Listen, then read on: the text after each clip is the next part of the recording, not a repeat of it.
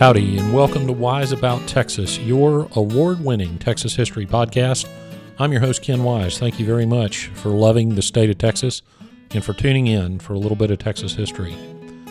Well, this podcast is the 80th regular episode. I've had some bonus episodes, but this is the 80th regular episode, so I'm very excited about that. This episode is being released in March of 2020. And we are in the middle of the coronavirus pandemic. Now, I don't know when you're going to listen to this episode, but people years from now, if they do hear this episode, will know the coronavirus pandemic of 2020 as history, and I'm curious what they'll think. But we are right smack in the middle of it, and in an effort to preserve a little bit of what's going on at the time, I will tell you that we are in the state of Texas, we are under an emergency order that has prevented restaurants and bars from being open to large groups. Takeout service is available. People are under work from home orders, including the Court of Appeals on which I now sit. We are working from home to the extent possible. Luckily, we are online, so the court system continues to function, at least at the appellate level. But everybody is buying lots of groceries from the grocery store. There seems to be a run on certain items. The obvious ones, hand sanitizer, soaps, disinfectant wipes. The not-so-obvious ones, toilet paper. Not sure why everybody's buying that. But anyway, there's a little rundown on where we're at as I record this episode. But this episode is also being released between the 184th anniversary of the fall of the Alamo and the 184th anniversary of the Goliad Massacre. So we are also right in the middle of the high holy days of Texas history, and it has been incredibly busy. As regular listeners of this podcast know, I'm now teaching a history and government class at Houston Baptist University, which has been incredibly fun. Very rewarding. It's been a ton of work. I've had the privilege of hosting a couple of events at Houston Baptist University where I got to interview some very interesting people live. One was author Stephen Harrigan in connection with his new book, Big Wonderful Thing, released last year in 2019 to great acclaim. And we brought him to Houston Baptist, and that was a lot of fun. And I've gotten to interview him a couple of times about that book. It's been great. Another was TV personality Brian Kilmeade, who is not from Texas and not really a historian by training, but has written a book called Sam Houston and the Alamo Avengers, which is an interesting book and a good attempt on the part of somebody not from Texas to spread the word about the story of the Texas Revolution 184 years ago, when the George and Barbara Bush Foundation and Houston Baptist were nice to invite me to conduct that interview. I've presented a paper at the Texas State Historical Association annual meeting, which was fun and thankfully was not canceled, occurred before this coronavirus outbreak. That paper discussed the Court of the District of Brazos, which is something I'll do for an episode. I've mentioned it a couple of times in different episodes, but that paper will be published in the Texas Supreme Court Historical Society Journal this summer, so you can look for that. So my workload on the history front has definitely been testing my love of Texas history, but we're making it. And I'm going to meet, in the middle of this pandemic, I'm going to meet with some Texas Historical Commission folks and see if there's some way we can work together on creating some content, because a lot of the Texas the Texas Historical Commission state historic sites are currently closed. But hopefully we'll be reopening very, very soon. Well, so since we're in the middle of the 184th anniversary of the Texas Revolution, today we're going to talk about a topic related to the Texas Revolution.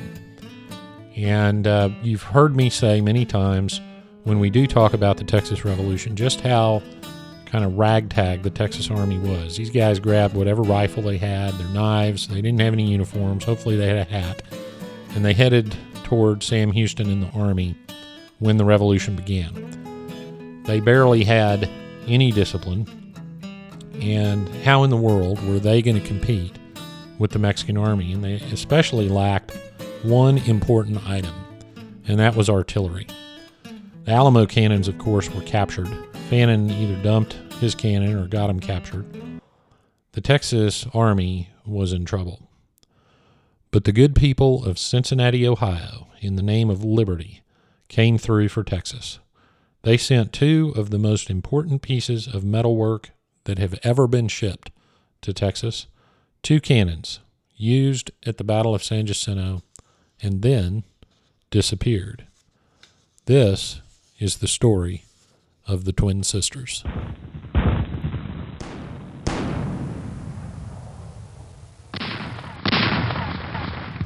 Let's begin this story during the second week of March 1836. That's when Sam Houston traveled to Gonzales to take over command of the Texas Army. Now, the Alamo had already fallen, and they knew the Alamo had fallen, but they didn't understand exactly what had happened until during this same time, Susanna Dickinson, her infant child, and William Barrett Travis's slave Joe appeared on the scene to describe what had happened at the Alamo.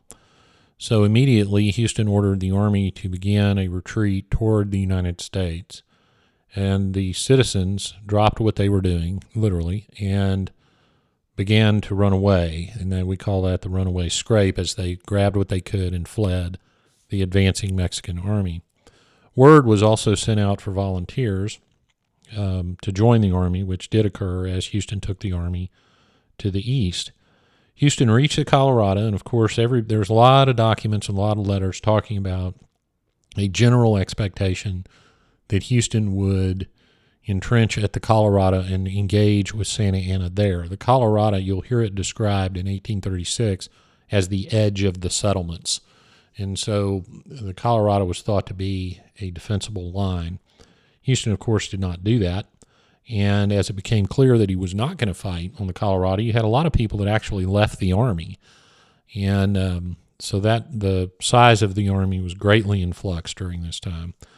Well, while all this is going on, the people of Cincinnati, Ohio, were holding meetings to discuss the Texas question.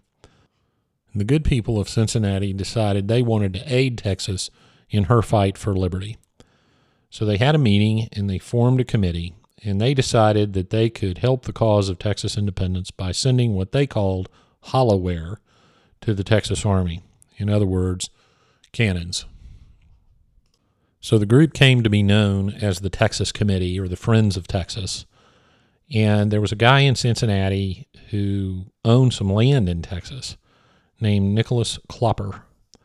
And so he certainly had an interest in Texas independence and keeping the settlers there. So there was a resolution offered by the committee to support Texas. So the cannons they were going to send were forged, and you see all kinds of names, and this is one of those examples of where history gets quoted and misquoted and differently quoted, etc. But the sources all say that the firm of Chase and Seymour forged the cannons, or at least assisted in the forging of the cannons. That another firm named Hawkins and Tatum might have done the initial forging. I saw the name of a blacksmith and carriage manufacturer named Bruncia Cassett, who may have made the carriages. And then another man named Greenwood, who owned another forging company, made some ammunition for the cannons. So whomever made them, however they were made, they made their way to Texas. And they were received at New Orleans by one of the agents for Texas named William Bryan. And he wrote a letter to the governor and to the general council, the provisional government of Texas.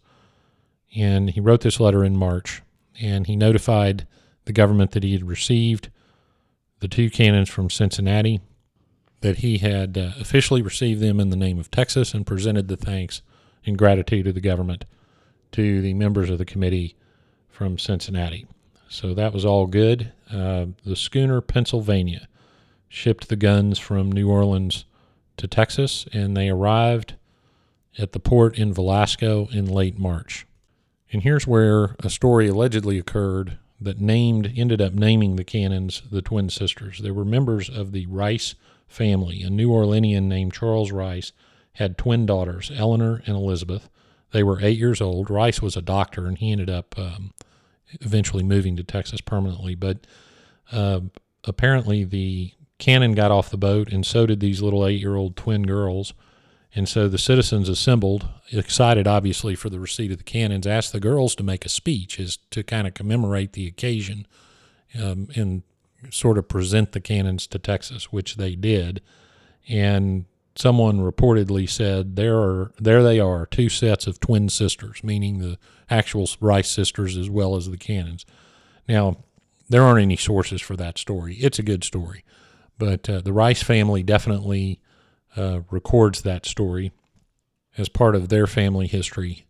The first time we see the term in official Texas documentation is a letter from President Burnett to the committee in Cincinnati thanking them for the Cannons, and that letter was written after San Jacinto in July of 1836, and he calls them the twin sisters.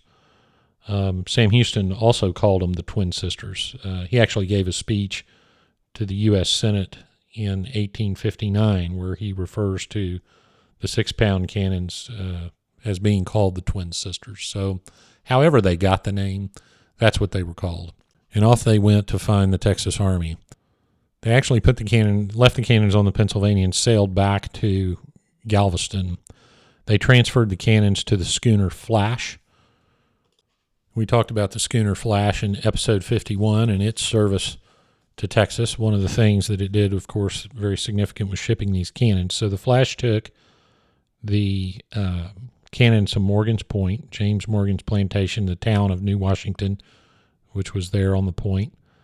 And they were then loaded onto the Ohio for a trip up Buffalo Bayou to Harrisburg. They arrived at Harrisburg and were loaded onto ox carts and sent to the Brazos River to meet Houston and the Army, which they did at Jared Gross's plantation on April 11th, 1836. And you can bet that the Army was overjoyed to receive these cannons. Now, at this time, Houston had camped across the river, on the west side of the Brazos from Gross's plantation. He crossed the Brazos on the Yellowstone, knowing that the river's height would make it impossible to do so later, and by doing so left the rising river, between he and Santa Anna's army.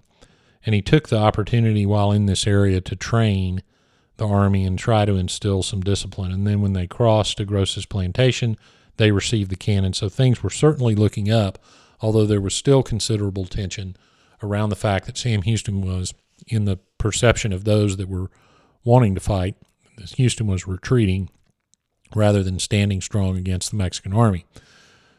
So they get the cannons, and it's well known, and I'm sure well known to many listeners of this podcast, that the spring of 1836 was a very wet spring, and it was raining and muddy, and moving these heavy cannons were not easy.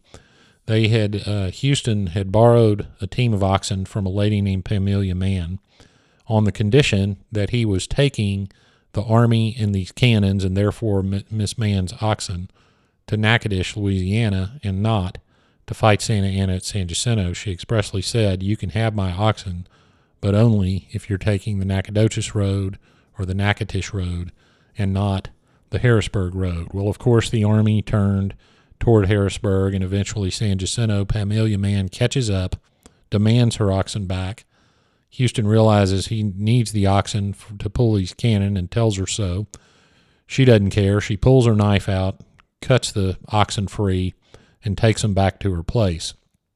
The funny part of that story, and I've covered this in a prior episode about Pamelia Mann, but the funniest part of that story is a guy named Rohrer, who was the wagon master for the Texas Army, said, "I'll go get those oxen," and Houston warned him not to do it. So Rohrer showed up a little while later with his shirt ripped to shreds and no oxen.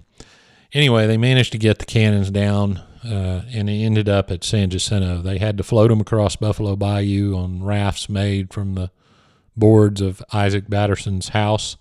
I remind the listeners there's no record of Mrs. Batterson's reaction to contributing her floorboards to the cause of Texas, but one can only speculate. The cannons were put into service on the field. They were placed in the center of the battle line and assisted the Texas Army in that 18-minute rout of the Mexican Army. There was a narrative of the battle written by an individual who was in the across the river from the battle, a guy named Robert Hancock Hunter, and he talked about hearing the cannon fire and how the Mexican cannons were louder.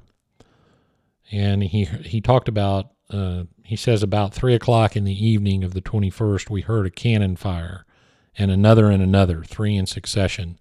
And then they stopped. And then he says something funny. About 2 minutes, another fired, and the little twin sisters commenced. They popped like popcorn in an oven, and we could hear the small arms very plain. Well, 18 minutes later, after those popcorn cannon were done firing, Texas had won her independence. So what happened to the twin sisters? Well, that's a little bit of a mystery, and we're going to examine that mystery in part 2 of this episode on the twin sisters. Now we come to the part of the episode I call Getting There, and I mentioned at the very beginning of this episode that all the state historic sites are currently closed. This episode's coming out in March of 2020. By the time you hear this, maybe they'll be reopened. We certainly hope they will, but the San Jacinto Battleground is a place that every lover of Texas should go, no matter what your interest in actual history is. That's the place where the twin sisters sat on that field, popping like popcorn, and contributed significantly to Texas independence. I also found the old Chase and Seymour Foundry in Cincinnati. It's described in an 1800s article as being on the north side of 5th Street between Elm and Plum. Well, according to my map, that's now the site of the Duke Energy Convention Center in Cincinnati. So if you go to a convention in Cincinnati at the Duke Energy Convention Center, be sure and tip your hat to the fact that that piece of ground contributed very significantly to the cause of Texas independence. Well, that wraps it up for part 1 of this episodes on the twin sisters. In part 2, we'll examine what happened to the twin sisters to the extent we can determine it. Please give the show a follow on Instagram and Twitter at WiseAboutTexas.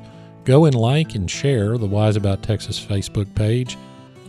And for those of you who are hearing this episode during the actual coronavirus situation, shoot me an email, host@wiseabouttexas.com, and I'll let you know some good Texas history books to read while you're in quarantine. Thanks again for tuning in to Wise About Texas. Go out and do something for Texas today.